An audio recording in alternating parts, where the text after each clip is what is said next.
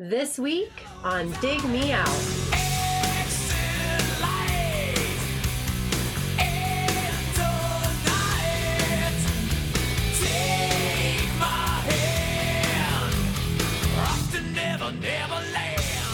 With your hosts, Jason Ziak and Tim Minichi.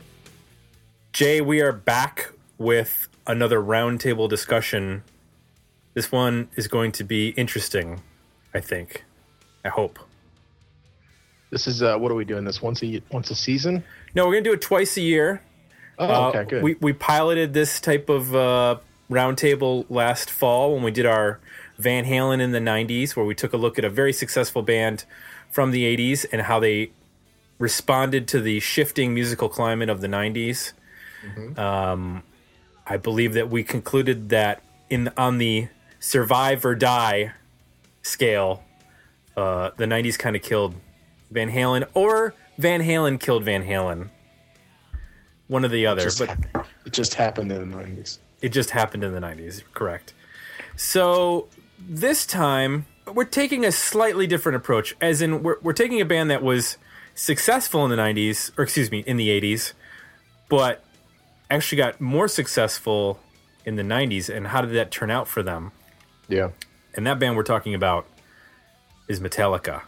To help us do so, I have assembled a roundtable crew for this discussion, which I have assigned Metallica-appropriate nicknames to each person. Oh, no. Yes. And we don't know what they are. And you don't know what they are. We don't know what they are. So, from Dallas, Texas, Unforgiven Eric Grubbs. Hi, guys. That's good. I'm the Unforgiven. Better than Unforgiven 2 or 3, though. There you go, exactly. One of our people in Cleveland, Ohio, Matt Prince Charming Wardlaw. Welcome back. As his wife, I don't know about that. Well, as his wife, Annie Fixer Zaleski. I hear that guffaw. Hello. There we go. That's our crew for this episode. I did contact Metallica management to see if any of them would like to join. We were not responded to. So, and I actually reached out to Beatallica too. None of them could make it onto the show. So. Oh, come on. Yeah. Anybody here a Beatallica fan? Absolutely. I booked them for a show at one point here in Cleveland. Excellent. I am a huge fan of Metallica. Yes. 2 thumbs up over here, too. And Tim, I'd like to say thank you for not nicknaming me like Low Man's Lyric or something that was like derogatory. I'll take Prince Charming. Oh no, I would only the best for our roundtable guests. There'd be no low blows, no of Wolf and Man, or My Friend of Misery or something like that. So I want to gauge everybody's, I guess, when they were introduced to Metallica, when you started listening to Metallica, and then what your overall sort of like Metallica level of fandom is before we start this conversation. So I have a baseline because when we did the Van Halen episode, we were quite shocked that Chip Midnight actually had not listened to any Van Halen in the 90s and kind of threw us for a loop. So I need to vet everybody to make sure you've actually listened to the entire Garage Inc. recordings before we get into this. Matt, when did you first start listening to Metallica, and where would you place yourself on the fandom? My first big Metallica memory, like I would think a lot of folks, was like seeing like the video for One, circa Injustice for All on MTV, and I'd been aware of Metallica before that, but that was when they really, really fell onto my radar. And then from that point, I definitely was on board and went back and investigated Kill 'Em All and Ride the Lightning and Master of Puppets, and then I was also working in radio for a good portion of the 90s. So like as a lot of those records were coming out, I guess starting with like the Load record, that was stuff that we were playing a lot on the radio. So Metallica was something that like, even if I would not have liked them, it wasn't really something I could get away from because they were kind of ever present. But as far as being a fan, I would say that I've been, for at least the past 20, 25 years, a very big fan of Metallica, following everything that they do. if they go and they release an album with Lou Reed, because that would never happen, would it? There hasn't been anything that Metallica has done that I haven't at least given a listen to.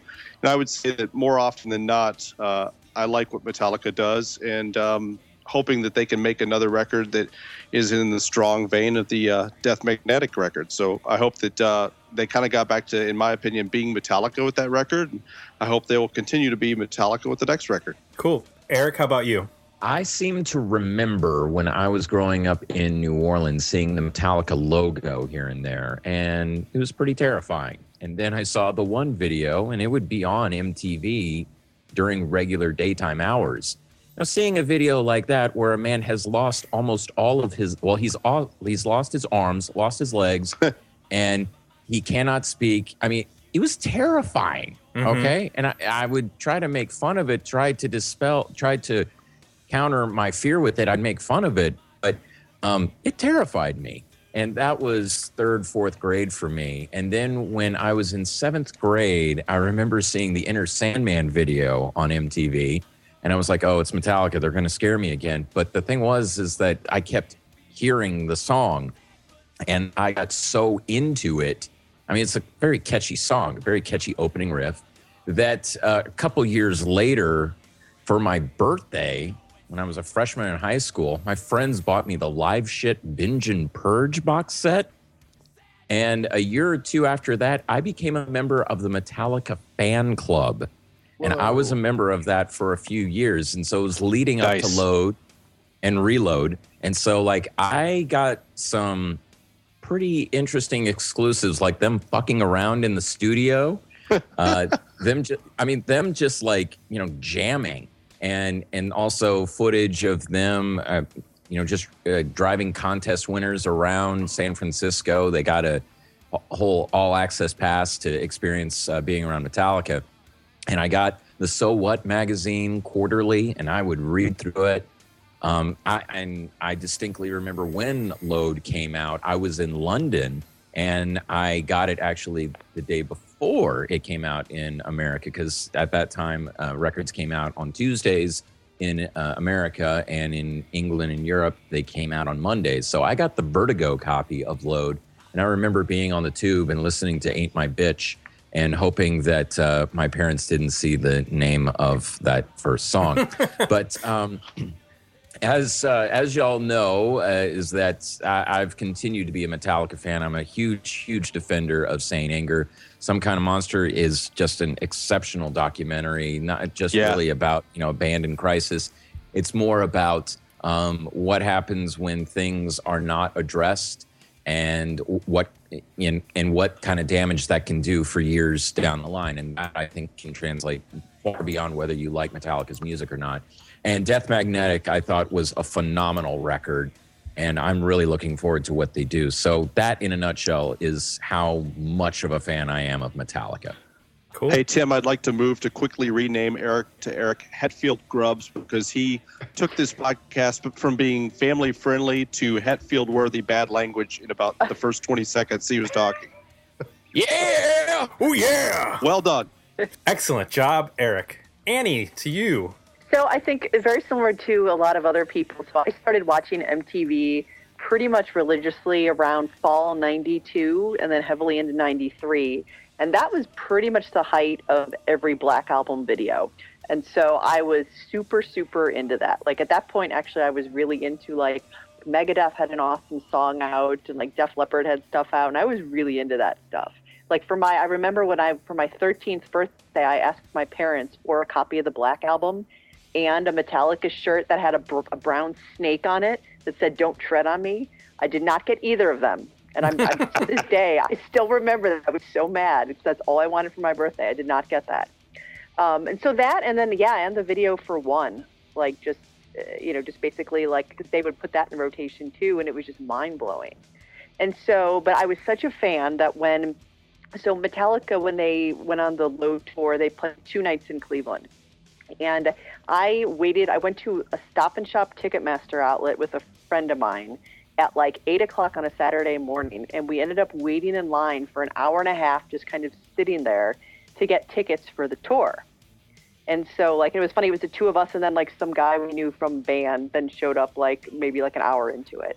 So we got tickets, and so we had tickets in like the front row of like the upper level, like super good seats. And that was my second concert ever. Was the Load tour. And so I was really, really, really into Metallica. It lost me a little bit on Reload, I think, as with everyone else, as we'll probably talk about.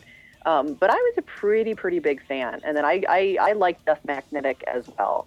I think, Green, I don't think it was, I'm not necessarily as into it as everyone else was, but I thought that was actually pretty good. I don't know if I can vouch for Saint Anger, though. But yeah, like with everyone else said, is basically all that stuff. Then I went backwards. Like I bought a bunch of the records on cassette, so I have them somewhere. I think I have Kill 'Em All on cassette or something at my parents' house. So I definitely, from like the Black Album, I went back, got everything from the 80s. And basically now every time they stream a show and we can watch it, like chances are I'll stay up watching it. Because when they did the show at Candlestick Park, whatever that is called down in San Francisco before the Super Bowl, like we totally put it on our TV, and like I watched the entire thing, stayed up until like 1:30 in the morning here. So cool. So yeah.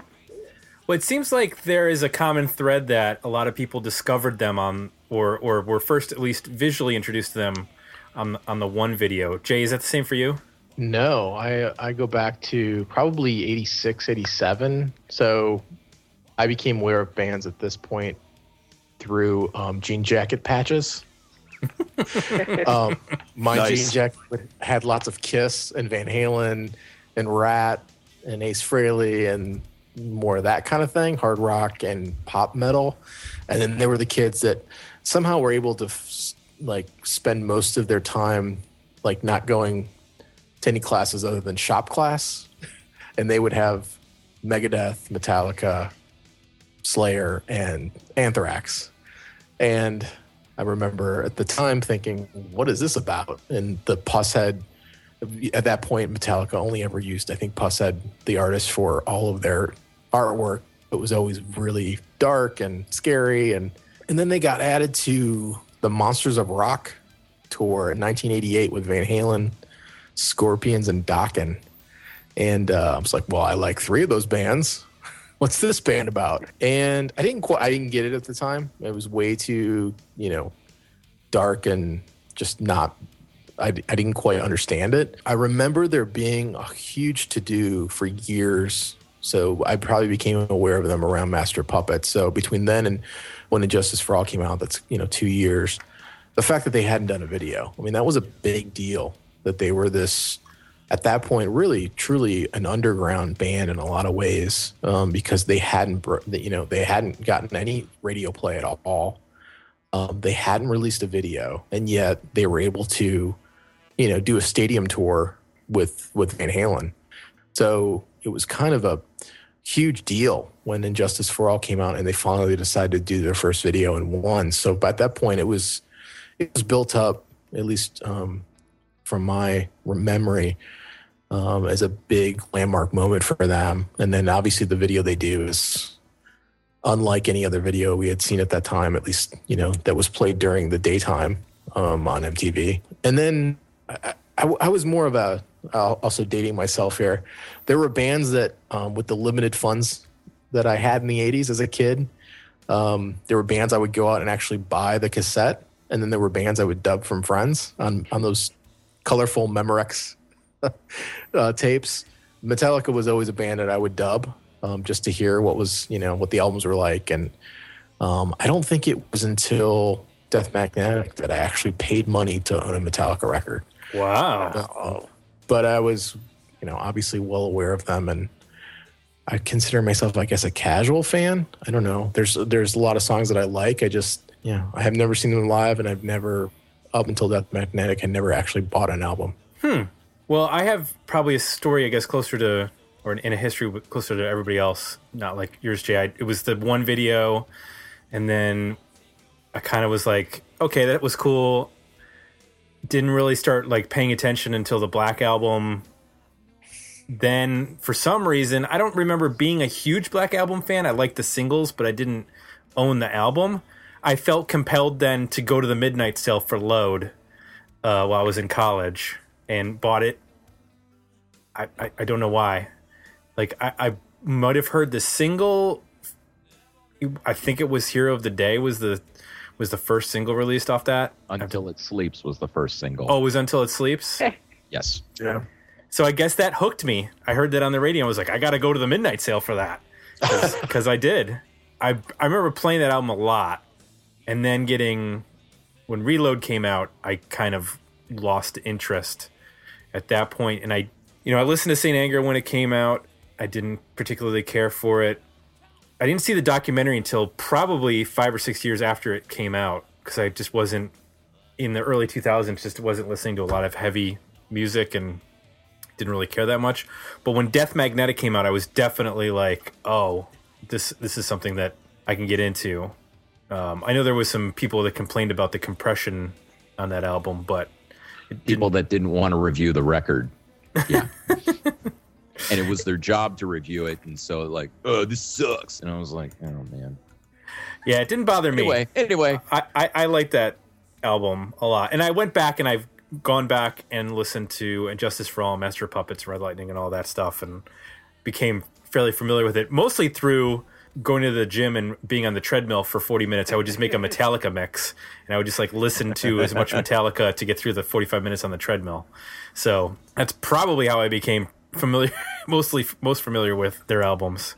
I want to walk through the decade of Metallica in the 90s and kind of trace their story to figure out how they fared in the 90s. In terms of, I think it's safe to say that they led off the decade with probably one of the most unprecedented shifts in music history, going from this, as Jay mentioned, they were essentially an underground band that had made one video. Although they were able to parlay that success into stadium tours, they didn't have the, I guess you'd say, mainstream name recognition.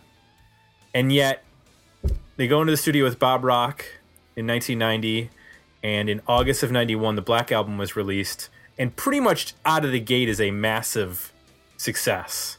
I remember the video for Enter Sandman being constantly played on MTV, and all of a sudden, like, you could not escape Metallica at that point. Did anybody else have, like, this realization, like, oh my God, this band is, like, ginormous all of a sudden?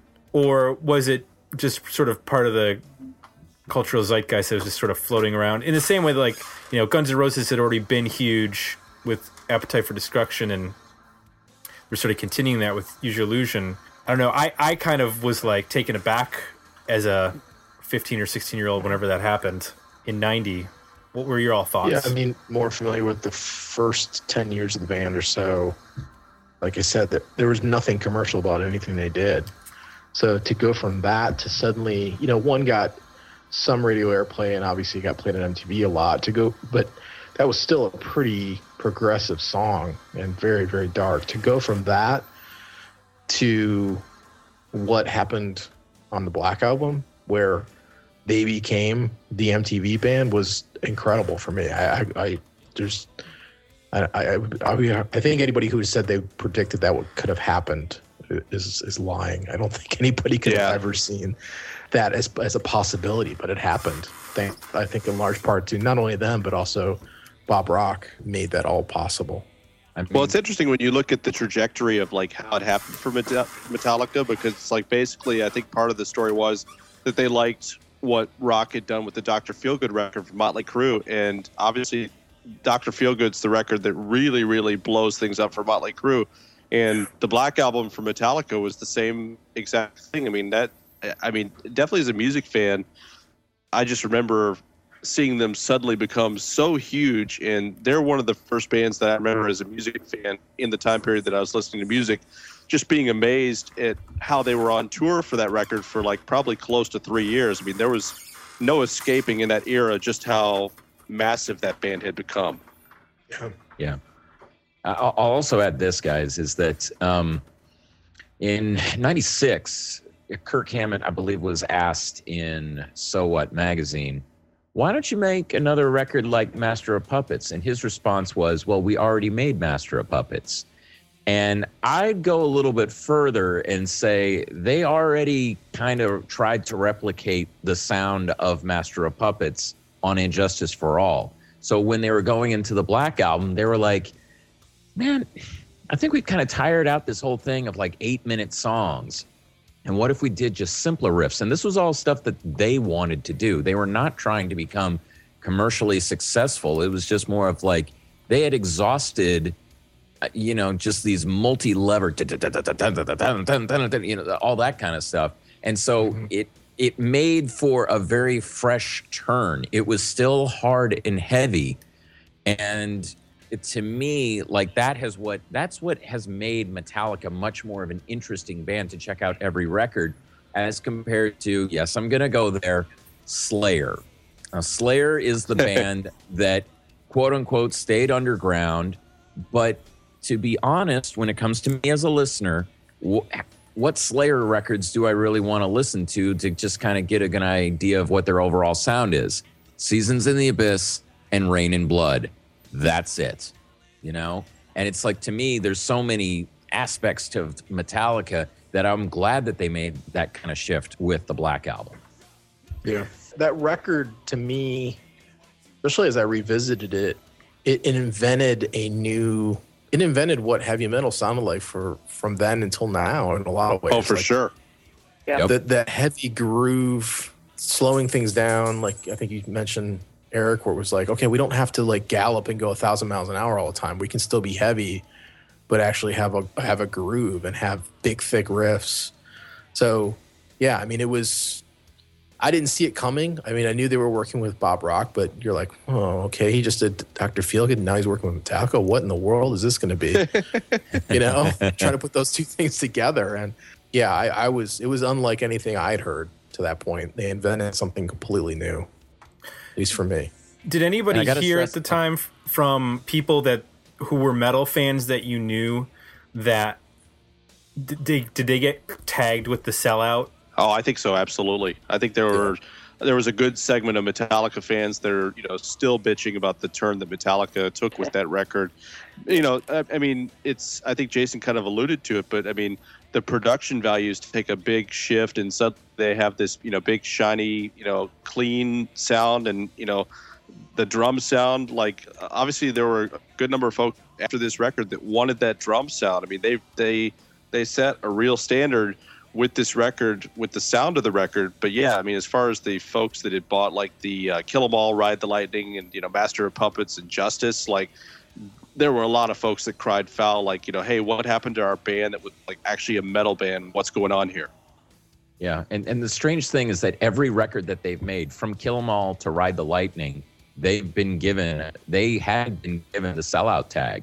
Got to remember, Ride the Lightning has a ballad on it, even though it has a real rock out part, But people were like, what is this? And well, to me, like, that's the Cliff Burton influence. And I know we're talking more about the 80s here, but Cliff Burton was such an open-minded music fan that it had such a major impact on the band members while he was alive, and especially after he died, that it makes a lot of sense that they wanted to try something different in the turn of the 90s. And also, there was groove-centered stuff on Master of Puppets as well as And Justice for All. Harvester of Sorrow, what is and what should never be. The thing that, geez, I'm thinking of that horrible Train cover of what is and what should never be. The thing that should not be. The thing that, yeah. Yeah, sorry. I remember hearing that part of the reason why there was some adjustment in the tempos was because James Hetfield wanted to sing lower, that there were voice concerns. Has anybody else heard that? Voice. Yeah, okay. He blew out his voice making the Black Album, and he went to a vocal coach, and they made this tape of vocal warm-ups, and he has had that tape ever since, and he's never lost his voice, as far as I know. There's a little segment in some kind of anger where he's singing along to that tape. Okay. He definitely changed his vocals on that record. If you go back and look at the earlier stuff, he sings a lot higher. At times almost sounds like a completely different person. You can definitely hear it on that record that he kind of becomes the stereotype almost of James Hetfield on that record. I mean, what's interesting about this record is if you think about it, I mean, it actually sounds good. It's easy to forget now how terrible the production was on a lot of the 80s Metallica records. And that's part of it, their charm, absolutely. But like you listen to this record, you're like, wow, okay, this is what the band actually sounds like if it's actually kind of produced well and with nuance. So, I mean, I think that was almost probably a bigger adjustment too, because you're like, wait a second, they don't sound like they're like sitting in their garage playing these riffs. Like it actually has like a big sound. And, at the time too, everyone was so primed to hair metal as kind of being, basically, the dominant kind of theme. It had really kind of taken over a lot of the mainstream pop stuff. And this is basically a pop record. I mean, at the time, I mean, as much as how, that's weird to say, but all of this stuff was completely accessible. They were really well-crafted songs. Like that completely kind of like obliterated and kind of ran circles around a lot of the kind of, the sillier elements of hair metal. Like this was basically like these were heavy songs, like lyrically and like thematically. And it was just like, we're a veteran band and we're going to, basically sing about like heavy shit, and like the ballads, if you think about it, like the Unforgiven and then Nothing Else Matters, those aren't necessarily, I mean, power ballads. They're ballads, but they really kind of, set the tone also for what a metal ballad could be. They really kind of pivoted, the idea of that as well on this record. Yeah, it's interesting how well it sat with everything else that was going on with music, by them simplifying their sound and making it have a better production value. It made it more commercial, but it still could sit next to, the alternative stuff that was blowing up on the radio or on MTV and not seem totally from another planet. But they're their own thing. I think those 10 years or whatever they spent kind of building their own fan base, they were able to kind of enter that change in climate because they were like, right, this is records blowing up and they're touring and touring and touring. I mean, music is changing dramatically and they're able to just kind of ride it out. It's completely unaffected. I think it's important to mention that, so they released 5 singles off this 16 million selling album just in the United States. That's not even worldwide sales. Released singles for 2.5 years, which is, I mean, that's unheard of today. Now an album drops on a Friday, you talk about it for a week and then it's forgotten. Yeah. There's no singles in terms of that sort of time frame anymore. It allowed them to continue doing things. They were touring for this record essentially up until 1994. That's when they headlined Woodstock.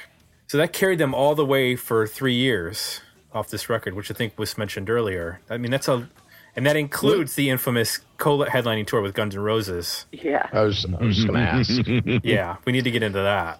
Yeah. Do we want to... Well, do we want to jump right into that? Because I do have an interesting story about it from somebody that was on stage with Guns N' Roses. Oh. Shall we go ahead and jump in with that? Or if you have a story about somebody who was on stage with Guns N' Roses, please share. Okay. All right. The backstory is that I did Rock and Roll Fantasy Camp a number of years ago. And the guy that was my band leader was Teddy Andreas. Wonderful dude, studio musician, can play almost anything. But the thing was that he was asked to join Guns N' Roses as the second keyboard player. If you ever hear any footage of Guns N' Roses during that time, you hear Axl say, "Okay, Teddy Zigzag, take us out," or something. That's Teddy. And all that he would really tell us about that tour is that overall, Metallica was always professional, but they would wear the crowd out. And the thing is that with Metallica being so professional, wearing the crowd out, and with Axl being so like up in the air about, is he going to show up? How long did people have to wait between bands? Because the amount of time between, what was it, Faith No More going on, Soundgarden, I forget which one was the opener, but and then Metallica playing, and then it could be like 2 to 3 hours before Guns N' Roses played. No wonder people wanted to riot when things would get canceled. But the thing is that those were the two biggest rock bands throughout the world, and so it made sense. But I remember when James Hetfield was interviewed about it, he puts two fingers to his head and makes it look like he's shooting himself, because I mean, I've heard of people that, you know, those shows were amazing, but you know, just after what Teddy told me about it, I was like, that makes a lot of sense. Yeah, and just so everybody is aware, they're playing in Montreal. Metallica's opening up their set, and a flash pot goes off and burns James Hetfield. He's like in the wrong spot. Is that what happened? Yeah, during Fade to Black. Okay. And they have to stop, obviously, because he's on fire and injured. So instead of... I think Lars Ulrich told it as like they were... he had to... Axel said he couldn't go out because his throat was feeling sore and he needed to wait a little longer, something like that. And he was like, he was sitting back there drinking champagne. How does that help your throat? I mean, he probably. I mean, in all honesty, he probably wasn't even there. I mean, if they don't think that they're going on until, let's say, 2 hours after Metallica's done, it's conceivable that Axel isn't even in the building when this happens, and isn't planning on being in the building for several hours. So the idea that they were going to, I mean, I get what Metallica's saying, and that would be awesome if that could have happened. Like, you know, they could have ran out quicker and got the show going to keep people happy. But also, it's probably not terribly realistic to think that the whole production can be sped up. You know, people can get to locations and crews can work faster and all that can happen. So. Right. Yeah, and I remember Jason Newsted sharing this story that that they went backstage and just went to the Guns N' Roses guys and they acted like they just didn't give a shit.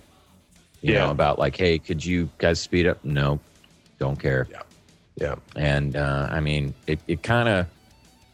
I mean, look at the band, both of those bands' trajectories since that time, and it seems like Metallica had more stability. I mean, it's not like every member of the band was either fired or quit. And one member kept going with the band name. And now it's to the point where a couple of original members means that the band can go from not in selling out the House of Blues here in Dallas to playing AT&T Stadium where the Dallas Cowboys play. You know, but I mean, I'm talking about apples and oranges here, but it's all like, you know, Metallica has always been the band that I would, if I were to see those shows back in '92, I would be more focused on seeing Metallica. Can we just point out the ridiculousness of waiting 2 or 3 hours for the next band to play? Like, that is ridiculous. What are you supposed to do? Just stand there? Get drunk even more. Oh, yeah, exactly. Get super drunk. Ugh. And riot. And riot. Obviously. Yeah, that's ridiculous. But let's not lose sight of, I mean, Metallica is a band that from the start, they pay their dues. I mean, they paid them more than anybody. I mean, in the truest sense of that phrase, they live that, you know, for years and years and years, driving around in a van, getting no support from radio, getting no major label money. I mean, not big promotion money, like some other bands, playing music that was not popular. So, yeah, they appreciate it. You know, when it finally happens, clearly, like they know, you know, to do right by the fans. That's not the Guns N' Roses story. I mean, those are guys that kind of fell together and labels swooped them up pretty quick and kind of manufactured their whole underground persona. You know, a lot of that isn't real. A lot of that's, you know, they were signed for years before their first record came out. So you're talking about two bands that came from completely different backgrounds, and you can kind of see how that plays out from that moment and then to Eric's point through the rest of the decade. Well, there might be a Guns N' Roses in the 90s episode at some point, and I'm sure it'll go in a different direction than this one. An hour on the spaghetti incident. Yeah, exactly. 15 more minutes, Axel asking for reggae. Yeah, you should check it out on YouTube. That's one of my great. Everybody should see that. Yeah. Yeah, it's so wonderful. But that was in Japan. It wasn't when they were touring with Metallica. But yeah, 15 minutes of Axl Rose asking for reggae. It's worth your time. Also worth your time to segue back into this. Live Shit Binge and Purge came out in 93. Yes. It's a box set. Yes. Sold ridiculously well. For a box set of two, I think it's 2 albums and a DVD. Is that right? 3 CDs. Yeah, 3 CDs, 3 VHS. For the kids at home, VHS is a former audio or video. Come on, Tim. Come format. on. They have the internet. They can look it up. But yeah, the Mexico City show was on the 3 discs. There was a show from Seattle from the on the Justice tour, and then there is a show. I'm blanking on where it was, but that was on the Black Album tour. Okay. Yeah, it was Mexico, San Diego, and Seattle. Yes. Worth noting from that show, there was an 18-minute long bass and guitar solo, which includes an instrumental jam between Kirk Hammett and Jason Newsted on Crossroads, which is essential. And there's also like Stone from the Sun, I think. And then there's like 10 minutes of James Hetfield yelling at the audience during Seek and Destroy, where he's like, he yells "searchin'," and then he hands the mic to the audience and they yell "Seek and Destroy," and he does that for like 10 minutes. And he just He takes lead vocals on most of that, you know? Yeah. Scanning the scene, Mexico City tonight. Yeah. I would say that this set is probably, if you want a good example of Hetfield at his out of control best, this is a good place to start. Yeah, he's not always in tune, and he yells a lot, but it's energetic. Yeah. No, it is what a live album should be. Like, it shouldn't be perfect. I hate, and I'm sure they did some overdubbing in the studio afterwards. I mean, that just happens now with a lot of overdubbing from what I've heard. How much have you heard? I heard that it was one of those classic ones in the era that was pretty much entirely re-recorded in the studio. Oh. Ooh. Well, now. I've been lied to all this time. Uh-oh. You have broken young Eric 1993's heart. Okay. Being a teenager and just learning to play the drums and hearing Lars Ulrich like speed up and doing like double hi-hats on Entertainment, it was exciting, but it kind of screwed me in terms of like when you get all excited about playing, that doesn't necessarily mean that you're going to stay on the proper beat. And it's important to stay on the proper beat because the rest of the band is following you. So is this where like the narrative about him not being a good drummer, is this where it starts? Because that kind of creeped up on me. Yeah. Seemed like in the last 10 years that's become like a huge deal, and I have to admit that wasn't anything I had ever thought of or heard going back to the 80s. I think that probably got combined with his public persona about fighting Napster. You know, he was the spokesperson for fighting Napster, and then you see him, I mean, none of the band comes across in a very flattering light in some kind of monster. And I think a lot of people projected about what they don't like in themselves, and they're like, well, fuck Lars Ulrich. And it's like, I mean, like, I haven't had a big problem with them. Well, what's that say about me? I'm just going to sit this one out, guys. Just shut up. So would you say his playing's pretty good on this record? It's pretty good, but I mean, it can be very sloppy, you know? Gotcha. Okay. And that's the one thing you can't fix with overdubbing a live record. Right. You know, like Peter Criss said about alive. It's like, well, the drums are live. You can't fix the drums, you know? It's a pretty good Peter Criss impression. Yeah. I like that. Thank you. I am the Cat Man. So that's 93. 94, we've got Metallica headlining the new Woodstock. Now, this is not the one with the riots, correct? This is just the one with, like, overflowing shitty toilets? Yeah, Lots the of mud. mud. Yeah. Mud people? Like I'm not derogatory. That's not a racist thing. There's little people soaking in mud and shit. Because that was the one where Green Day got really huge and mud was being thrown at them. Nine Inch Nails had a huge boost because they loved playing in the dirt. It was 99 that ended in the riots. That's the Limp Bizkit and Red Hot Chili Peppers. And okay. So this is 94? Yes. Yes, okay. And this was on MTV, right? You could watch this, I think. Mostly, yeah. A lot of it. Were they... They had some sort of pay-per-view, I think. Yeah, I think they were I think they were like showing snippets on MTV, and then you could watch the whole thing on pay-per-view. Yeah, correct. Okay. Because I definitely remember seeing Green Day, because their version of When I Come Around got played like a music video, essentially, on MTV for a while. So they don't have the live box set had come out the year before, but they have nothing out at this point, right? No, it's correct. Right. Yeah, Live Shit's Binge and Purge is out in 93. They're headlining Woodstock in 94. And then I assume they're going into the studio sometime after Woodstock and then spending, I guess, all of 95 recording and writing and recording. And then in 96, we get the Load album. I think it's worth noting that they're a band that don't have a problem doing that. Like, a lot of bands don't want to...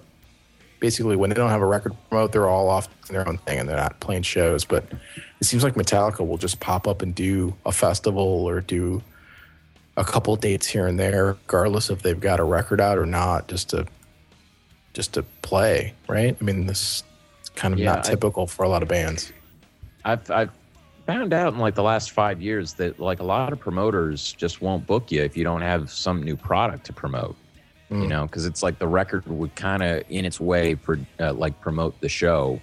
Mm-hmm. So, but like Metallica, by that point, Metallica had so much material that people wanted to hear repeatedly live that it wasn't necessarily important for them to have new material to play with it. It's like people wanted to hear Seek and Destroy, Fade to Black, For Whom the Bell Tolls, One, Enter Sandman, and I mean, I was just looking at the set list and like.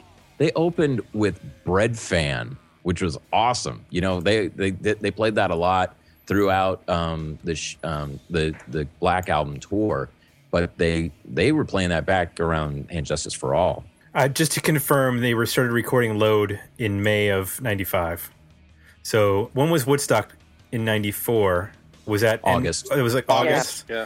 Okay, so it looks like they got done with their touring cycle in 94, and then they Hetfield and Ulrich headed to Ulrich's house and started recording demos, and they got 30 demos written, and then they took them to Bob Rock, and that's when they started working on the album as a full band.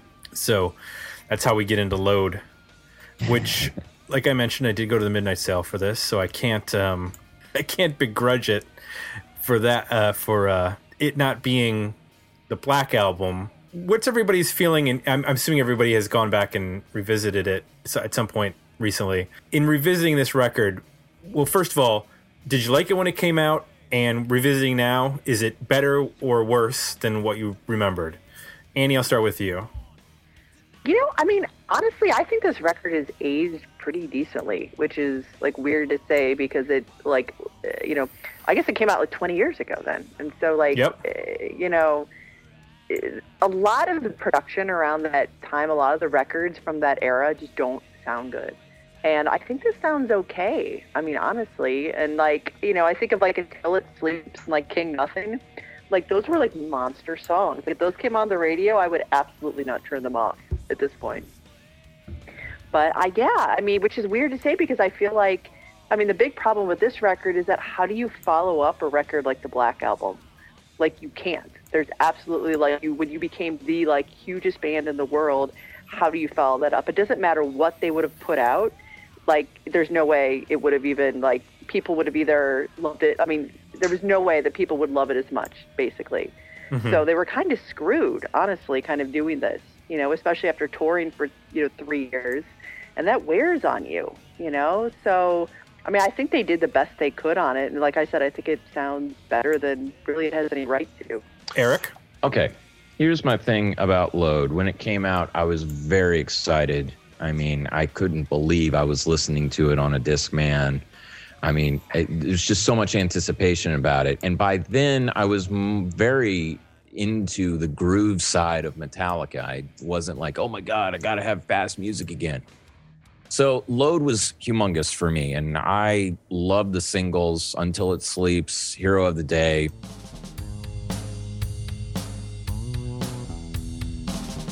Where do I take this pain of mine?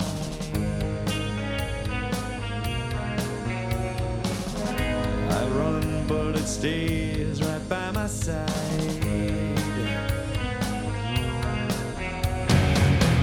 So tear me open, pour me out. There's things inside that scream and shout, and the pain still hates me. So hold me until we sleep. When the word was about Reload coming out at the time, I thought yes, and but though I remember, I don't think I listened to it that much. But I mean, songs like 2x4. Okay, as I say 2x4, I got to back this up and show how much of a fan I was of Metallica by then. Is that there was a bootleg of them playing at the London Astoria, and they played 2x4 and Devil's Dance on this bootleg. It was like a 2-disc one. It was like $40. An import, as my local record store had it. And the thing was, when I went to London on a family vacation, yeah, I know, brag, brag, brag, brag, brag. But one of the things that I really wanted to do was go to the London Astoria and take a picture of it. And so, like, I went with my dad. My sister didn't understand it. She was like, "What? This is stupid." But I was like, I went there, took a picture, and I was like, "Okay, I've been to the Astoria." Years later, I looked back at what was on the picture on the marquee. Jawbox was playing there. So it's very ironic that I would devote an entire chapter to Jawbox in my first book, and it just so happened that there was the line with Metallica. Anyway, but the thing is that Load and Reload, I was all about it, but upon revisiting it, Reload is definitely the weaker record to me. Memory Remains, Fuel, awesome songs, but there's a lot of stuff on Load that I prefer than what's on Reload. I think it sounds more like a band that jammed a lot of ideas and they didn't want any of them to go to waste. And so given all the years between the Black Album and Load, they thought, well, why don't we just release it all? And so I'm glad they all exist. There's one song on Load that I would be happy never hearing for the rest of my life, and that is Ronnie. Yeah, I mean, hearing them I was like, oh, God. But the one time I saw Metallica, and this was a big thing for me, was that I got to see the Reload tour. And Corrosion of Conformity opened, and it was the standard set of, I mean, what they were playing at that time. You know, lots of new stuff, lots of old stuff in medley form. One of the crew members caught on fire towards the end of it, and they played Whiplash. I mean, it was huge for me. And I was in nosebleed seats at the Summit. Now, the interesting thing about that venue, that is now where Joel Osteen does his sermons every Sunday, because the Summit was purchased by the Lakewood Church. And so I'm like, yeah, so where Joel Osteen preaches, yeah, I saw the Circus and Metallica there and the Rockets play. So anyway, but yeah, I mean, I was all about it, but now I can understand there's a draw more towards like Ride the Lightning, Black Album, Death Magnetic. That's what I go more towards for listening to Metallica. Matt. You know, it's funny that Eric mentions Ronnie, because I think that sometimes you like get an album, and we're all going to be familiar with this, but it's like you look at an album and you see a song title. In this case, for Load, it was Ronnie. You go, that song is not going to be good. So, but you know, I mentioned how with the Black Album, I think that there were a lot of Metallica fans that were upset with that record being just a sellout kind of record, and I think Load, being around a lot of Metallica fans, Load was kind of the record where I saw a lot of my friends that were big fans just saying, man, these guys have just gone completely soft and they've gone completely radio. Now this time they really, really have sold out. But as a fan, this record, I think Annie was the one that said it, but like as I listen back to this record, now 20 years later, it does hold up well, and it's pretty astounding when I look at like the songs that we played on the radio. Just looking at this Load record, we played 6 songs off of Load, and then we played another 4 songs off of Reload, which means that in about a 2-year period, we had like 10, newish Metallica songs that were in heavy rotation, and that's pretty incredible when you consider how far into their career they were at that point. Yeah. So, but I like it. I think it holds up well. There's I tended to like the stuff that got a little bit less radio play, like Poor Twisted Me, Wasting My Hate, and there was some times that like Ain't My Bitch was kind of one of those good Outer Limits tracks as well. So I thought that there was still some good Metallica stuff that had a lot of attitude on the Load record. Jay? So you know what? I feel like, it's not to interject, when he was mentioning, like the selling out, I always thought this record is when James cut his hair. I always thought that was like the sellout cutoff point. And he cut his hair before. Right. It was this, but it was like this record, right? Yeah. Yeah. That's what's funny is they're on the back cover. They're all sitting around a table, like, smoking cigars or whatever, with sunglasses on, looking, really smug or cool or whatever, and have short hair. Yeah, I feel like that was what, like, it kind of infected their, like, image more almost than the music. Because it was like, oh, man, seriously, you guys cut your hair? That was always my impression. I remember that being, like, people being, that like, was the story. Really upset about that. Which was ridiculous. That was the big media story when the record came out. I remember as soon as the video started, it was Metallica cut their hair. That's what everybody was talking about. It actually had very little, at least my memory was it had little to do with the music. So, Jay, did you like it upon revisiting it? At this point, I was pretty tuned out of the band. I mean, I was aware it came out. I heard the singles. I was on to other things. So revisiting it was really not revisiting it for me. It was probably the first time I've heard it in its entirety. So a lot of these, one, I'll say, I think this is probably the best produced Metallica record of any. I think this sounds better than the Black Album. I think it sounds better than Death Magnetic. I think from a production standpoint, it's dead on. I wish all their records pretty much sounded like this. I don't really have a need for them to play around with production as much as they do. I wish they would just kind of find a good sound and just stick with it. So I enjoyed it from that standpoint. I think there's some stuff going on here that, this is a band that in later years, Lars talks a lot about his love for Deep Purple, growing up in, where's he from? Denmark. And just how, I don't think people in America understand how big that band is everywhere but America. I mean, they are bigger than Led Zeppelin in Europe. So his love of that band, I never quite got it because, I believed him, but like it never came through in their music until I listened to this record and a song like Ronnie, like that guitar riff. That's a Ritchie Blackmore guitar riff, So for me, I appreciated that and like understanding, like, oh, okay, this is where they're coming from. When they do bluesy kind of rock, okay, I can hear the AC/DC Deep Purple kind of Rainbow kind of vibe in here, and I get what what they were probably listening to at the time and how it's where they're getting that inspiration from. From that aspect, I enjoyed from the production standpoint, and also just them showing their influences a little bit more on their sleeve. I appreciated. So there's a little bit of interesting trivia with this record. It is the maximum length of a CD. Yeah. 78 minutes and 59 seconds. It actually was going to go over by 30 seconds, so they had to trim a song down by 30 seconds. And they released, so the Outlaw Torn had 30 seconds of it cut off. And they released it as on the single for The Memory Remains, which would be on the next record, as the Outlaw Torn, parentheses, unencumbered by manufacturing restrictions version. I didn't know about that. That's awesome. Yeah. Oh, yeah. But I kind of feel like this record is indicative of a problem we have talked about a lot on this show, which is there's too much on it.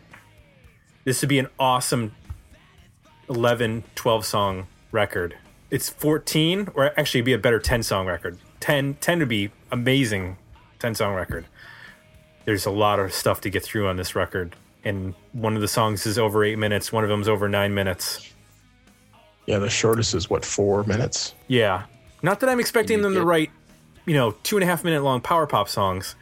But, yeah, there's a lot of long stuff. But the Black Album, Unforgiven 2. Yeah. Yeah, you get the Unforgiven 2, Right, on Reload, yeah. That's another long album. That's 76 minutes. So between these two records, you have two really long records. And just imagine if they had released this, like taken Fuel and The Memory Remains and maybe one other song, put them on here, and then gotten rid of they might have made an album on par with the Black Album, potentially. Definitely. I don't know why Fuel didn't make it to the I don't first think they were record. done with it at the time. You think they were still recording? Yeah. Okay. That's totally possible. I mean, just look at what they play from this era live. Okay? They will pull out King Nothing occasionally. They'll definitely play Fuel. That's something you hear almost every show. Occasionally they do The Memory That Remains. They did that on Through the Never, and that was phenomenal. But, just look in hindsight about how much material from this era they still play live, and it's very little. That is very true. They play so much more of their 80s stuff at this point, and like Black Album stuff.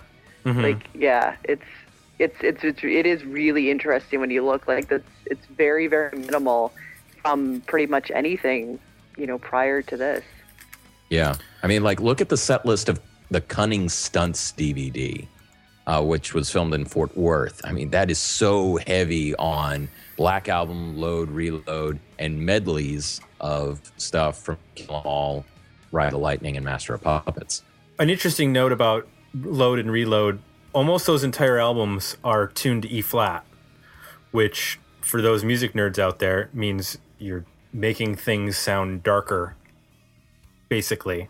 I wonder why they went to that for Load and Reload. That's a kind of something that I would have thought they had already done with the Black Album or even the other stuff, but I guess that's all in standard tuning. And in fact, in some of the songs, like Bad Seed is D flat, which is even darker, to be non-technical about it. But basically, I think Sad But True is all tuned to all the strings are tuned a full step down. Why do I know this? Because the first riffs I ever learned on guitar were from a book I still own called Metallica Riff by Riff. Are they all tuned down, or is it in drop D? Because I think I always thought of them as being like following the Black Sabbath, tune everything to D, or not everything, turn the E string down to D, and then you got those Tommy Iommi drop D riffs, which is where they are obviously hugely influenced by. But I don't remember Black Sabbath tuning down a half or a full step to get their sound. No, I also have the tablature book of Load. You do? That's what I want. Yeah, I do. And I'm pretty sure that everything is tuned at least a half step down. Yeah. So I don't know why they would do that. Enjoyment, opening it up and being like, oh, I have to tune my guitar a half step down? Well, oh, okay. It could do with the vocals. That's sort of the half step down. That's like a seasoned classic rock trick, to start with, just to make things easier to sing. Right. For one, you can do it and it's not noticeable. Like, people aren't going to notice that and a lot of bands started doing that in the 70s and, still do it. So it's kind of thing that maybe they caught on as he was singing more and more and, having issues with the voice, probably figured out, hey, if I tune down half a step, this all gets a little bit easier. Right. So what can you guys explain to me? I honestly, like I said, this is a dark period for me with Metallica. It's a blind spot. What is the story with the Reload album? Are these leftovers, or is this a true second follow-up release? What's the story with this record? I remember Rolling Stone writing about it, saying that they just had so much material that they just released what was finished by the Load release date, and they were going to do more recording while they were on tour supporting Load, and Reload would come out much sooner than how long it took for between the Black Album and Load. Which, when we know how Metallica works, it's pretty funny that it actually kind of happened, because it's like you look and Load comes out in 96 and Reload comes out in 97, and by the Metallica standards that we know, that just doesn't seem possible. Yeah, exactly. Yeah, they did intend to make a double album, and they were, 14, 15 songs, whatever, into that, had them done, and were like, we've been in the studio for so long, let's just put out one album, and then we'll finish the rest. But there was an intent to make a double record and do it all at once. Which, I guess, I don't know, maybe they saw that. Was Melancholy Infinite Sadness out by this point? Yes. So, I mean, there was a band that had a success with a double record. So, but then they also, Guns N' Roses Use Your Illusion 1 and 2. Yeah. I mean, you kind of saw what happened with that, where good luck following that up. So there was also that model too. Right. Where you made your fans buy 2 separate albums on the first day. Yeah. Brilliant. Full price for both. I feel like Fuel and Memory Remains were those bigger songs than the stuff off of Load. I don't know. Those feel like they were bigger hits to me, especially Fuel.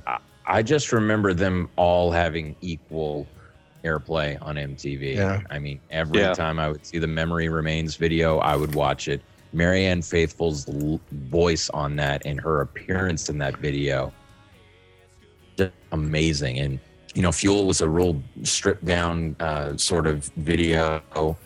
But I mean, they also made videos for Mama Said, and, as well as King Nothing, Hero of the Day. I mean, it was like 5 or 6 singles when you got over the whole Load and Reload touring cycle, I think the thing that probably lodges Fuel in your brain is that it has probably, out of these 2 records, has had the most staying power as a single, because it got used by NASCAR for a number of years, and been on TV show. I mean, it's been used in video games. Like there's been a lot of use of that song. WWE's used it. It's been placed a lot. So it's just out of all those singles, it's gotten probably the most airplay, which is rare for Metallica, because they don't let stuff be licensed. I remember it was a big deal when the first Paradise Lost documentary had Metallica songs in it. Yes, but this was short hair Metallica. They were open to such things. Okay, all right. I just looked up the chart positions, and so it's interesting because the Memory Remains actually hit the top 40. It crossed over and it hit 28 on the singles charts and hit 3 on the mainstream rock charts. The Unforgiven 2 was a huge hit on the rock charts. It hit 2, but it was only number 59 on the charts. Fuel didn't cross over at all, and it only hit number 6 on the mainstream rock charts.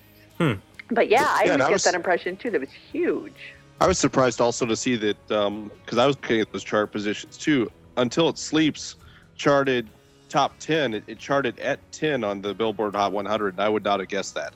Oh yeah, I remember that was a big. I mean, that video got played a ton on MTV, and that's not surprising to me. That song seemed to be everywhere for a while. I mean, I feel like that's just like residue from the Black Album, because it was so big that there was no way that first single back wasn't going to also be huge. Right. So I feel like it was probably just that anticipation, and then, I mean, Hero of the Day, the next one, only hit 60. On the regular, the Hot 100, but that was also a number 1 rock hit. Like I feel like that one was almost bigger, which was weird. Because I like that song a lot more. But I mean, that's a really, really good song. Yeah, I think that it felt like Hero of the Day and King Nothing were definitely felt at the time. Both felt like they were bigger than Until It Sleeps. They were better songs, I thought. My memory is that the Load stuff was still. I felt like there was a lot of head scratching still going on, and then when Fuel came out, it was sort of like, oh, okay, like Metallica's back, like they're gonna be fine. At least that was my memory of where's this band going with all the Load stuff? And then Fuel came out, and it was like, oh, okay, they're going to be huge. It's going to be all right. 100 plus through black and white. Warhorse, warhead, fuck a man, my knuckles tight. Through black and white. Ooh, I burn. Fuel is pumping engines, burning hot, loose and clean. And I burn, turning my direction, quench my thirst with gasoline. So give me fuel, give me fire, give me that which I desire. In between Load and Reload, you've got the Lollapalooza, which Chip Midnight called Metalpalooza, and apparently was not alone in that description. And then following Load and Reload, they put in 98, as if they hadn't spent enough time in the studio, they put out the Garage Inc. I guess it's a double album Yes, it was. of all the covers, which again spawned more big singles. Because I remember, was it Turn Whiskey the in Page? the Jar. Yeah, Turn the Page was huge. Yeah. Whiskey in the Jar. I mean, And it- this features the Garage Days Revisited stuff too, right? Yeah, well, Yes. there was Garage Days Revisited, Garage Days Revisited. There was the stuff that came out on the reissue of Kill 'Em All, where they did Am I Evil and Blitzkrieg. And for me, as a fan of Metallica at that point, and finding out that there were other Metallica songs that were not on any of the records. I mean, me and my friends would pay crazy money to just have those Garage Days bootlegs, and hearing Helpless, and and especially Am I Evil, because that was something that they still played almost every show. So Garage Inc. At that point, I was like, yes, I'll finally get to hear it. But the thing was, it's like, it was just more material to listen to. And yeah, it was fun to have like their version of Stone Cold Crazy by Queen, as well as hearing a proper studio version of Bread Fan. Yep. But like all the like new covers, I mean, they were fun. Like Free Speech for the Dumb. They did another Diamond Head song. They covered Black Sabbath. They covered Nick Cave, for crying out loud. And then they did Leonard Skinner, Tuesday's Gone. which makes sense when you start to listen to those Load and Reload records in reverse. Then, like, you go, now I get where there's a little bit of Southern rock influence on those records. Yeah, I mean, that was a big influence on James Hetfield before he even knew of the new wave of British heavy metal through Lars. He was really into Ted Nugent, he was into Southern rock, and he loved Aerosmith. And that's what informed like the catchy nature of his riffs. And then along comes Lars, and he's like, "Hey, let's cover Diamond Head and Blitzkrieg." And it's like, okay, I can take those kinds of riffs, but make them sound darker and scarier. And Lars it was very much. Sorry, What? I didn't mean to cut you off, Eric. No. It's yeah. I mean, it's like that was that kind of influence, I'm gonna admit something here. I had not heard Stone Cold Crazy before Metallica covered it. Me neither. Wow. And What? when I went Oh, okay. Yeah. when I went back and listened to it, I was like, "Oh, this is actually a pretty heavy song to begin with." Oh, yeah. Like I thought, Yeah. it's a Queen song. It's probably not that heavy.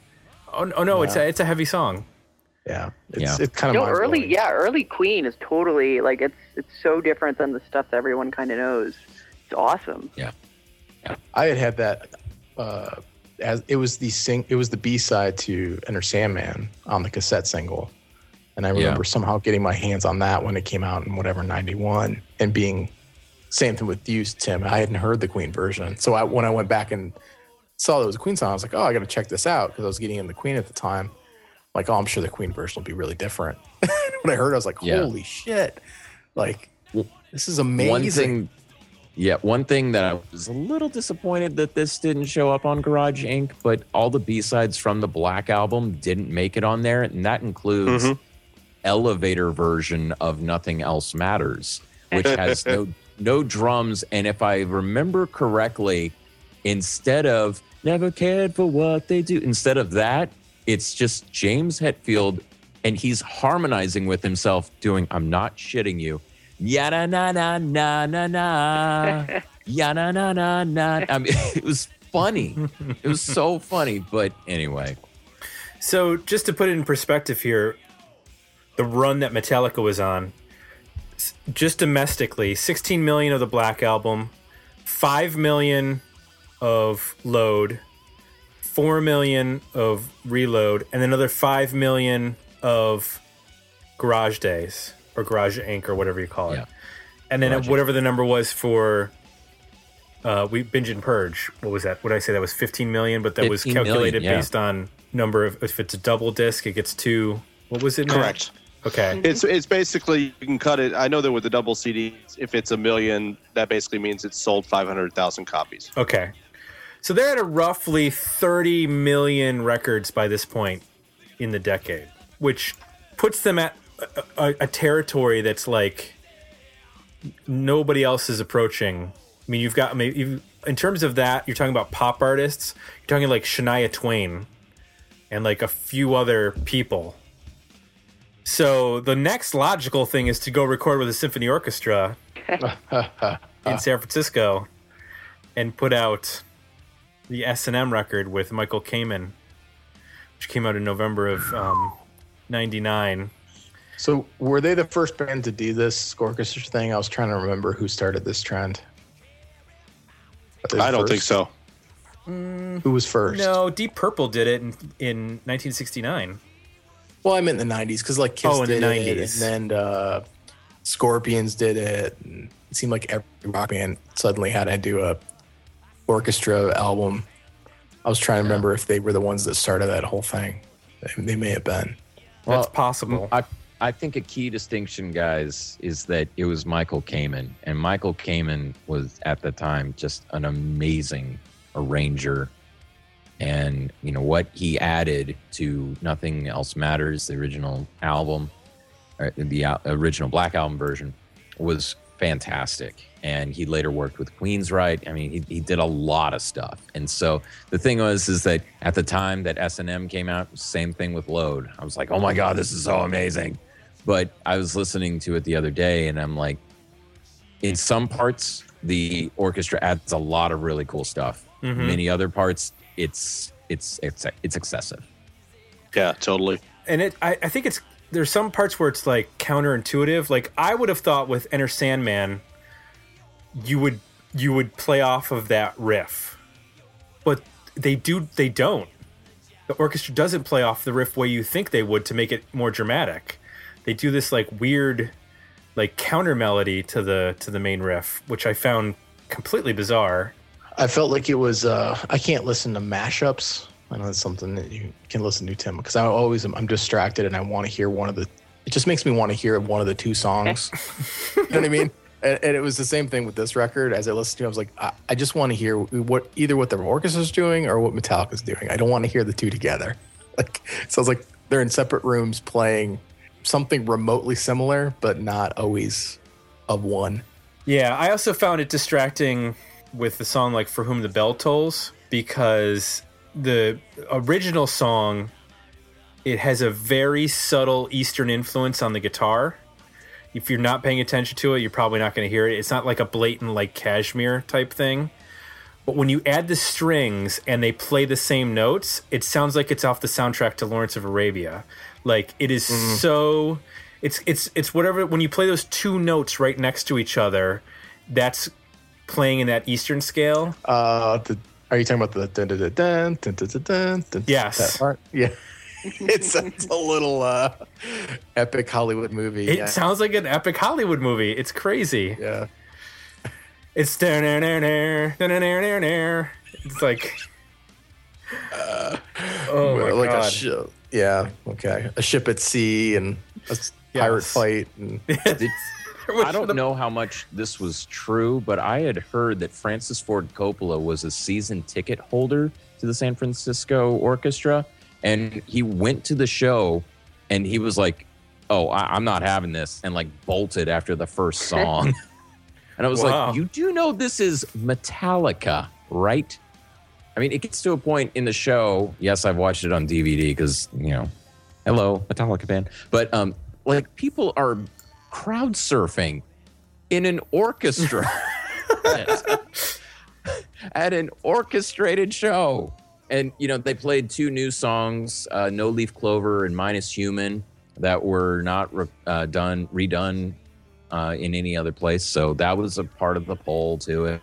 But it was something very excited about. But, you know, there's so much Metallica stuff to listen to.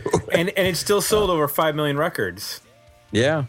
Well, by the way, that Francis Ford Coppola thing is real. I just found a review of that, the original show from 1999. They absolutely said that he head for the exits early. Yeah. That's not unsurprising. It's not surprising because I recently went to one of those rock musician plays with the orchestra shows. Ben Folds played with the Columbus. Right? What? Oh, okay. I thought you were about to say you saw Yngwie Malmsteen. No. It was. I have seen Ben. I saw Ben Folds with Fort Worth Symphony Orchestra. And yeah, he does that tour where he plays. Yeah. He played in Columbus a few weeks ago, and there were definitely women, like a pair of old women sitting next to us, who were season ticket holders to the orchestra, who were like, "What is going on?" Because this guy's like dropping F-bombs in between songs, and you know, talking about stuff that would not be appropriate to the normal orchestra goer, and they looked quite befuddled by the whole Ben Folds experience, which I thought was hilarious. But yeah, it wasn't on the, you know, Francis Coppola level, but that I could definitely see where people would just be ticket holders and then be thrown off. So this is Metallica. We've had a attempted double album, which just became 2 albums, then the covers double album, now an orchestra album. It seemed like they were basically getting everything out of their system in terms of what can we do. We've headlined the biggest shows. We've played with orchestras. We were one of the top-selling artists of the entire decade. And then we have Napster in 2000. And then Jason Newsted leaves the band. And then we have Saint Anger. And then we have the Some Kind of Monster documentary, which may constitute a slide downward, depending on your opinion of Saint Anger, or if Jason Newsted leaving was a bad thing or a good thing, or fighting over Napster was a good thing or a bad thing. How, at this point, would you consider? I mean, clearly the band was the most dominant rock band of the decade. That's pretty easy to see. But did they leave that decade? Does it seem like they left that decade sort of exhausted, or kind of chasing after something in terms of doing all these other projects? And, you know, they could have gone back into the studio theoretically after Reload and, you know, started working on new material after doing the Lollapalooza shows and stuff like that. Lollapalooza shows. I guess at that time it was still shows, right? There was a tour. Yeah. I think they've been chasing inspiration since then. I think they've tried a bunch of different things. We can agree or disagree of which of those have worked, but I don't know. It certainly feels like a band trying to put themselves in a situation where they can be inspired either through playing with Lou Reed or whatever they were doing on Saint Anger, and sort of having the internal sort of turning that external and making either movie out of. And then I think with Death Magnetic, I felt like that was very much let's be inspired by our own sort of past. Let's go back and understand who Metallica is and try our best to give people a classic, you know, more of an 80s style Metallica record. So in some ways, I guess my take on this will be they've done better than Van Halen in terms of, you know, when we did that episode that sort of Van Halen just kind of threw in the towel and said, screw it, and we're just going to go out and do tours. And, you know, they're trying. I still don't quite feel like they're as inspired as they were in the 90s. So I would say it's a bit of a downward turn, or at least plateau since then. That's my take. I would say it's a band that is comfortable with their history at this point. And as it was all very publicly done through Some Kind of Monster, they realized of how much in denial they were about Cliff Burton's death, and all the things that they put on Jason Newsted that slowly made him want to quit the band. And the thing is, And like this is like this is my favorite moment in Some Kind of Monster. It's when Bob Rock says to him, it's like, I don't think you should settle. I think you should find the right guy. This is when they're trying out all those bass players. If you don't knock it out of the park with any of these guys, then you're going to have the same problems that you had with Jason in 5 years' time. And they absolutely made the right decision with hiring Robert Trujillo to join the band, because by then he was such an established bass player with Infectious Grooves and Ozzy Osbourne, and just what he has brought to that band. I mean, James Hetfield even says to him flat out, it's like, dude, you make us play better. And Jason Newsted has gone on to do lots of projects, which is something he was always into. And he seems much happier. He's even played shows with Metallica. Like they did those anniversary shows where they got Dave Mustaine to come play. Lloyd Grant, who played a solo on an early version of Hit the Lights, I believe of the Metal Massacre 2 version. But it was definitely a situation where listening to Death Magnetic is that this was a record that they could make now, but they could not make in 1996. I just had a thought. Is Robert Trujillo the equivalent of Wolfgang Van Halen in terms of revitalizing? Tim, no, don't go there. Don't go there, dude. The thing about what Jason brought to the band is a lot different than what Robert brings to the band. Absolutely. And I mean, it's just like the band was just let's put it this way. Towards the end of the Saint Anger tour, they were playing Master of Puppets from start to finish, and they weren't playing anything from Saint Anger. Now, we can all talk about Saint Anger and all that, blah, blah, blah, blah. But the key thing is that it made them accept their history, and it made them not afraid to play fast again. But the thing is that as the 90s were ending, metal was changing, music in general was changing. Because Metallica was not going to make a rap metal record. But I think what Saint Anger turned out to be was that it was much more of a record where they were trying to be trying to one-up Slipknot or something like that in terms of sound. And just, all these bands talk about, oh yeah, our record is really raw and everything. And well, a band actually makes a raw record and a lot of people dismiss it. Snare drum. Yeah, I'm talking to you, Tim. Yeah, I'm talking to you, Jason. But but it's just like, okay, when bands talk about, oh yeah, our record's really raw, it doesn't sound really raw. It's very polished.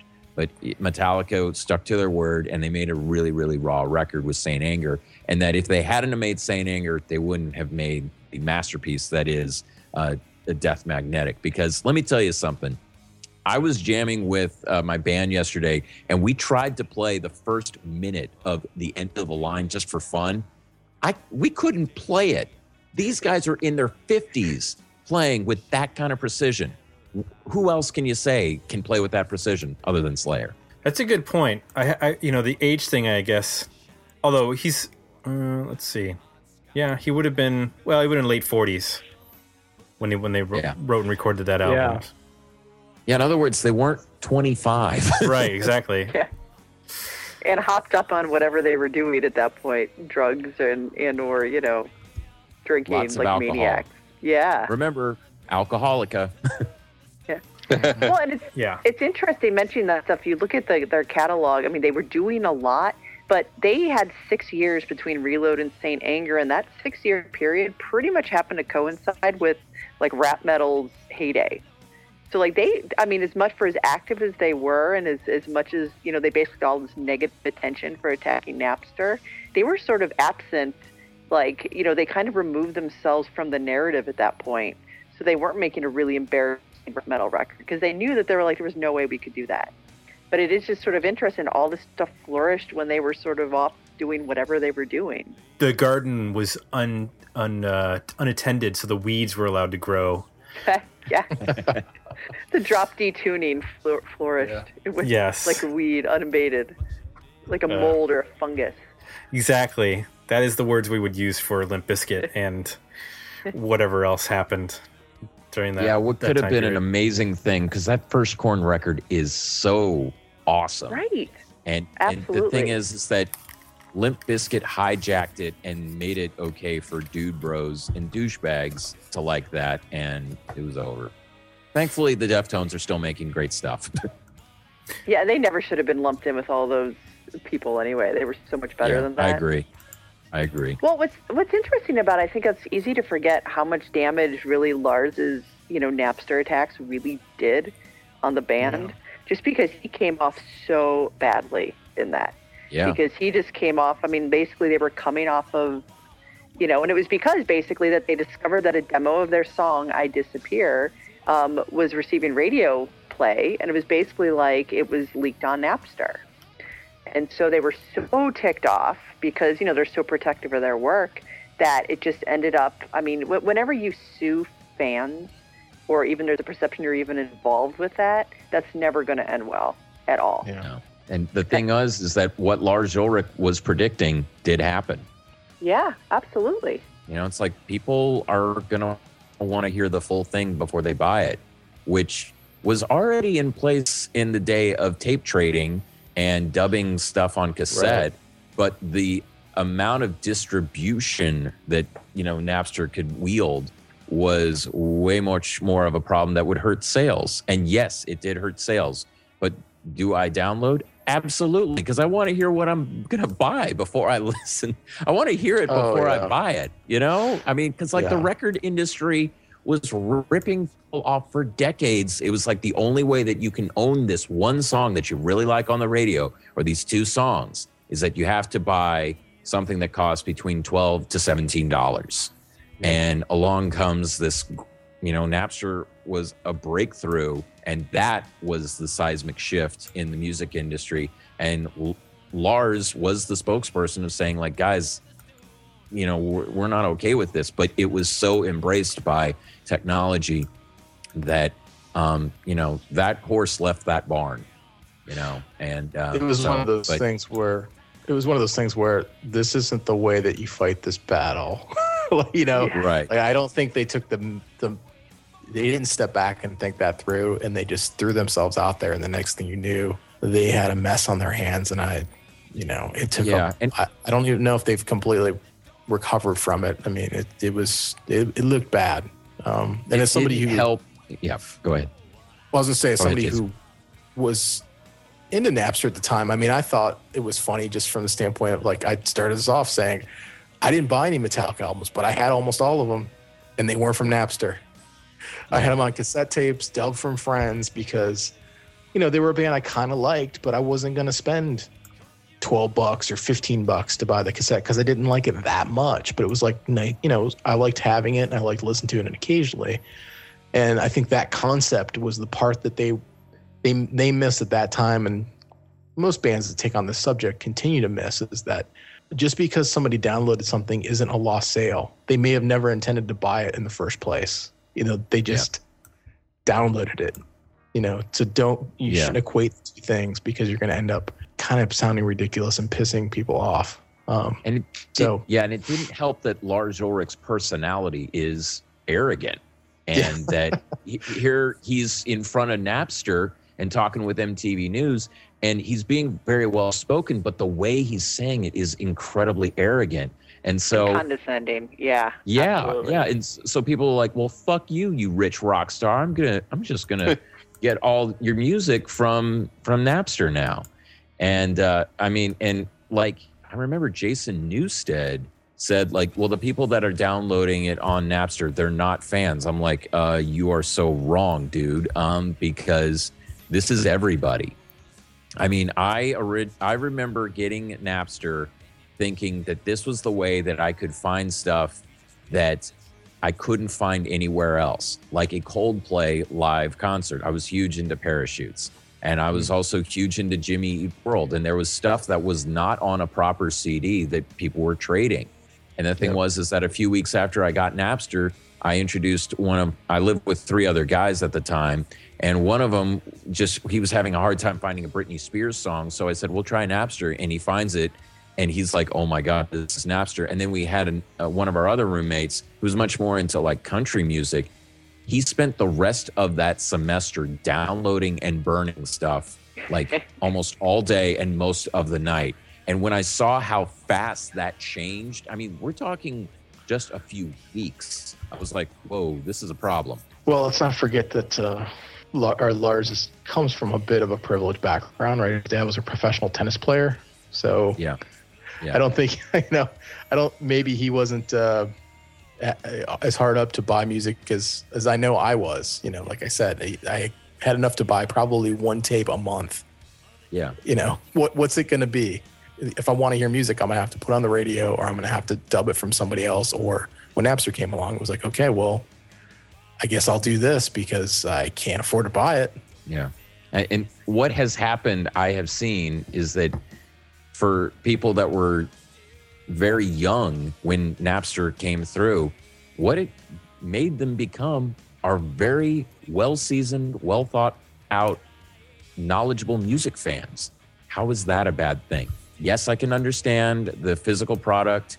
There is a less of a desire for it, but people still want physical product. And with the way that Metallica has embraced like Record Store Day, I mean, weren't they the curators of Record Store Day this year? Yep. They like the physical product. They put out that Live at Grimey's 10-inch. And they embrace streaming, as Annie, you said about earlier about, that show that they did right before the Super Bowl. Was it too loud for the Super Bowl? I mean, it's a band that embraces what technology is. As a matter of fact, I think was it Lars said he downloaded an advanced copy of Death Magnetic? Yeah, I think that was Lars. Sound. Yeah. So, I mean, hey, it's just like, it's kind of worked out. I'm very curious to hear what they're going to do with their next record, but I would not anticipate it to be that big of a shift between And Justice for All to the Black Album. I think it's just going to be more of what Death Magnetic was. Yeah, I feel like what you said about them being comfortable with their history at this point, I think that was a very important step. And I think that, like, with them putting out the Death Magnetic record, that was a statement that they understand what their fans would like to hear from Metallica. And it's like, and they, I think, went back to that template and made a record, that they felt comfortable with, and that wasn't going to just be them adhering to something just for the sake of the fans. They made a record that they were also proud of. And I think that's going to be the way you're going to see them continue to move forward, is, by making records that fulfill what they want to do artistically, while probably sticking pretty close to what the fans expect legacy-wise. And they're working with Rick Rubin again. So No, they're not. They're not. Really? I just checked the Wikipedia. It said they were. Oh, I heard that they were working with the guy that worked on the most recent Slayer record. I think that's correct. Yeah, when I talked to Kirk Hammett, I guess earlier this year, or towards the end of last year. Yeah, it was the guy that worked on the Slayer record. I think the guy's name is Greg. I think, but yeah, that's the guy he's all working with. Both of them are listed. I think Rubin's role is more like as a sounding board. It sounded like he doesn't actually show up in the studio. They just send him demos, and he's like, "Yeah, I like that," or "Change that," or yeah. He's not a guy who sits and twiddles knobs. He seems to be more or less active depending on the artist. Like, I think with Black Sabbath, he was probably more active than he normally is. But with like Metallica, it's mail in your tapes. I'll let you know. Mail in your tapes. Yeah, I'll get to him when I can. Post your tapes to the local post office, and I will pick them up in my P.O. box, gentlemen. Yeah. So, thinking about the future, we're seeing, obviously this year has been a dark year for rock artists passing. And we see other bands just not able to continue, like just getting to that age, sort of the first wave of classic rock bands, especially drummers, sort of get to the point where you just, Neil Peart, for example, just don't feel like they can want to or can continue to play live. Like, when you start to look at this generation of bands that, are playing faster and very technical and much more physically demanding than maybe, some of the bands that preceded them, how many years are we going to get out of, like, a Metallica? Like, how far are they going to be able to go? Or is it getting to the point where, like, Lars just isn't able to play a lot of those songs at some point and they have to wrap it up sooner than maybe some other bands did? I don't know. How is this all going to play out? I don't know. That's a good question. Because they're getting up there, right? I mean, these guys have got to be, mid-50s at this point? James is like he's gonna be 53 this year. Yeah, same thing with Lars. He'll be 53 in December. So yeah, I mean this isn't Charlie Watts playing, Right. R&B and mid-tempo rock songs. No. I mean, I think these guys I think they like what they're doing with Metallica. Like, I think they do enjoy doing Metallica. So it's like, I think we've certainly seen that they have all started to enjoy pursuing other interests, but I feel like they're going to remain dedicated to the Metallica cause in one form or another. I think we would have at least another 10 or 15 years. I could see them going the distance like Deep Purple has.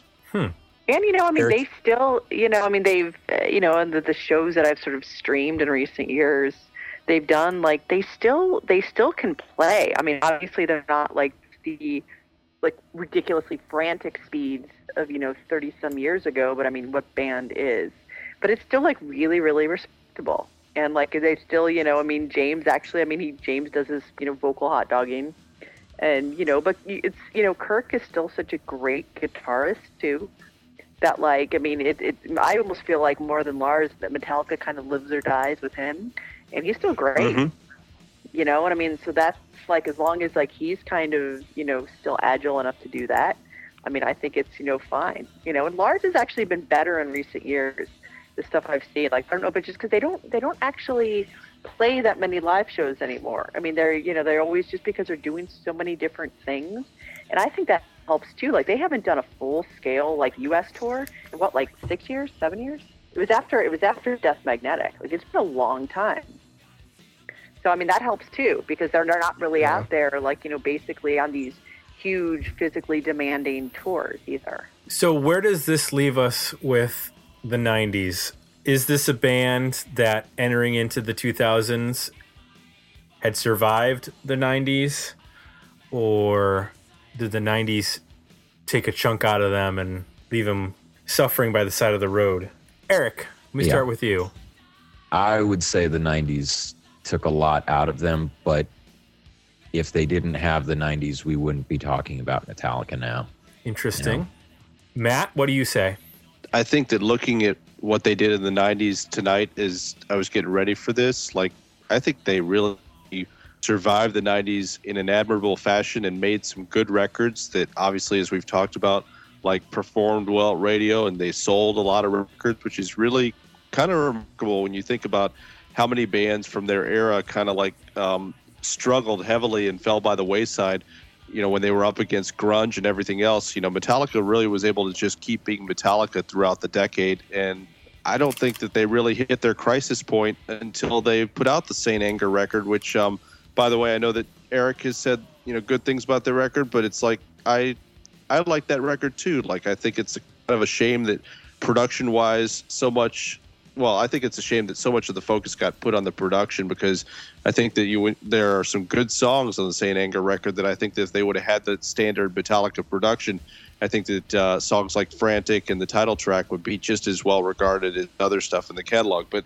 yeah, I mean, looking at the 90s, I think that they did a great job of being Metallica through the decade and came out okay on the other side. Annie? Yeah, I would pretty much agree with kind of what everyone else has said. I do think that, Metallica, I mean, if you think about the 90s, they barely took a break the entire decade, like not even like really like a good chunk of time off, So I think that, like, if you look from the start of the decade to the end of the decade, they really grew as a band and really did a lot of different things. And so, I mean, I think, it's kind of seemed inevitable that there would sort of just be sort of some cracks in the facade and, a little bit of a breakdown, which is basically what happened. But I mean, I think, overall, I mean, you look at also what they put out. I mean, if you talk about a decade's worth of just material, they were unbelievably creative. Like, you don't see bands having a decade like they did anymore. Absolutely. Yeah, I don't think it's probably not possible anymore. No. Yeah, we'll never see anything like, I can't imagine anything like this again. I mean, to go from the world's biggest underground band to literally the world's biggest band in a matter of a couple of years, and then spend the rest of a decade going all the way from, completely changing your image and having huge hits with your own songs, having huge hits with covers, playing with an orchestra. I mean, the ground that they covered in that 10 years, it constitutes an entire career. I think at the end, they ended it pretty strong. I felt like, even though I don't know that that orchestra album really holds up to me very well, I do remember it being pretty big at the time. And it definitely put them in a position where I think you had to look at them and say, they're not afraid of doing anything at this point. They're willing to try almost and go in any direction, which was a great way, I think, to end the decade. I think it's unreasonable to ask much more of this band, in terms of if you look at did they survive or not. I don't know how much more can they do. I mean, you're sort of getting into looking at other bands that are huge, like AC/DC or the Rolling Stones, and how many of them had, gigantic multi-decade careers. Most of them are single decades where they were the biggest band, and then after that, they just kind of maintain and just continue to make solid material. Very few, can you say, really, had multiple decades where they were just at the top commercially. So I think we're at the, the agreement that although Metallica in the 2000s had maybe some struggles, the 90s were the decade in which I guess you could say they kind of established not just who they were, but what metal music and hard rock were going to be for the next decades to come in a lot of ways. I think so. So just on that level, it would have to be that they survived it. They might have taken a few hits along the way in terms of just getting worn down by the end of the decade, but they definitely were not. They were not putting out Van Halen 3 at the end of the decade. So not doing a porn soundtrack. Well, yeah. We've gone as almost as long as those two Load and Reload albums. So probably a good spot for us to wrap up our Metallica in the 90s discussion. We need to thank our roundtable guests from the Cleveland, Ohio area. They're in the same building, but we didn't hear them cross over mic and mic-wise, so good job separating the audio up there, Matt and Annie. Absolutely. We're professionals. And we greatly appreciate that. And people can check out Matt's work at ultimateclassicrock.com. And you're on Twitter at MWordlaw. That is correct. And can I throw a quick shout out? I think that we need to tell people, since we talked a lot about Napster, just Google Napster bad and watch the entertaining cartoons that come up. That was really one of the most entertaining things to come out of the whole Metallica Napster thing. It's Metalligreed. They're on YouTube. Yeah, Metalligreed. And Metallicops. Oh yeah, please check those out. And then of course there's the commercial, or the cartoons. Is that what that is? Those were cartoons that were produced by a guy named Bob Cheska, Cesca, I think. That ended up doing work for Motley Crue and some other bands on the heels of doing these cartoons. So he got himself a nice. I think So. I think Motley Crue commissioned them actually. Absolutely. For a new tattoo. Please tell me I don't know that. I think you do that actually. I vaguely remember these animations. I just remember there was a Killer Lars impersonation, and then I think the artwork matches what Motley Crue did for New Tattoo. The other little factoid I was just going to point out, which was there was a stray mention of Tuesday's Gone from the Garage Inc. record, and I felt like we should probably point out that there was quite an all-star cast on that one. You had Jerry Cantrell and Sean Kenny from Alice in Chains, Pepper Keenan from Corrosion of Conformity, Gary Rossington from Skynyrd, Jim Martin from Faith No More fame, and of interest, and the reason I'm mentioning all this, you had John Pepper on a Metallica record, so I felt like we should point that out. Oh, definitely yes. Annie, AV Club, Salon, Las Vegas Weekly, Cleveland Scene. Am I forgetting anything? Yeah, I write a lot of places. That's good enough. Yes. I'm on Twitter. That's where all my stuff goes. Follow her on Twitter, at Annie Zaleski. That's the Twitter handle, correct? Correct. Eric Grubbs, Yes, Do sir. You Know Who You Are podcast, the book post, which you mentioned earlier on the interwebs at Theme Park Experience. And the Twitter is Eric. Is there an underscore? Yes. Yes. See, I get these things after like 5 or 6 visits. I start to remember people's Twitter handles. It's like telephone numbers now. If you don't have to like look it up, you just kind of. I don't know my wife's phone number because it's just I just hit a button and it goes to her. So, which is probably not a good idea. Can I plug this about the podcast? Yes. Because the last time I did it, it was only available on SoundCloud because I was just too afraid of like a lot of things. But after I was on the Rocket Fuel podcast, y'all have talked to Jeff Takis. Yep. Who's a great dude. He just told me how to get on to iTunes and Stitcher. And I had a total eureka moment. And you can now find Do You Know Who You Are, the podcast. That's what it's listed as. Do You Know Who You Are, the podcast on iTunes, Stitcher, as well as SoundCloud. Nice. And actually, as we are wrapping this episode up, I'm going to upload my 2-hour fan commentary that I did with Hope for Death Proof, the Quentin Tarantino film. So that's the latest stuff that I'm. Wait, so like you can match up the commentary with the movie? Yeah. That's the intent. Yeah. Cool. And we talked for the whole 2 hours, and I hope it gives people a glimpse of how much fun that Hope and I have talking to each other, especially talking about movies, talking about where do we come from, and I met Hope through podcasting, and she does an awesome podcast called Macabrecast, and I mean let's put it this way: it's like getting to talk to Matt and Annie is great because they met through writing. And like Hope and I met through writing as well as podcasting, so I feel very comfortable and happy to be on talking with y'all. So thanks. Awesome. Jay and I did not meet through podcasting. And our wives are disgusted that we do podcasting. Yeah, they still don't understand why we do this. What are you doing up there? Right. If you like what you heard, folks, go to the aforementioned iTunes and leave us some positive feedback. We would greatly appreciate that. You should leave all the people who have podcasts on this show positive feedback wherever they post them. iTunes, Stitcher, SoundCloud, other Google Play, something like that.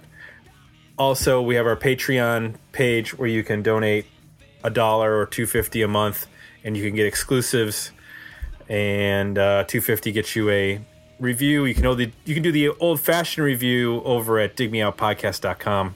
I think that's it. I think I have pimped everything for Jay, Matt, Annie, Eric, and myself.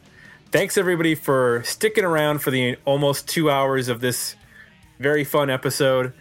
And we'll be back next week with another episode of Dig Me Out. Thanks for listening. You can support the podcast by becoming a Patreon subscriber at patreon.com/digmeout or requesting a review for the 2016 season at our Request a Review page at digmeoutpodcast.com. Watching fame, mirror fame.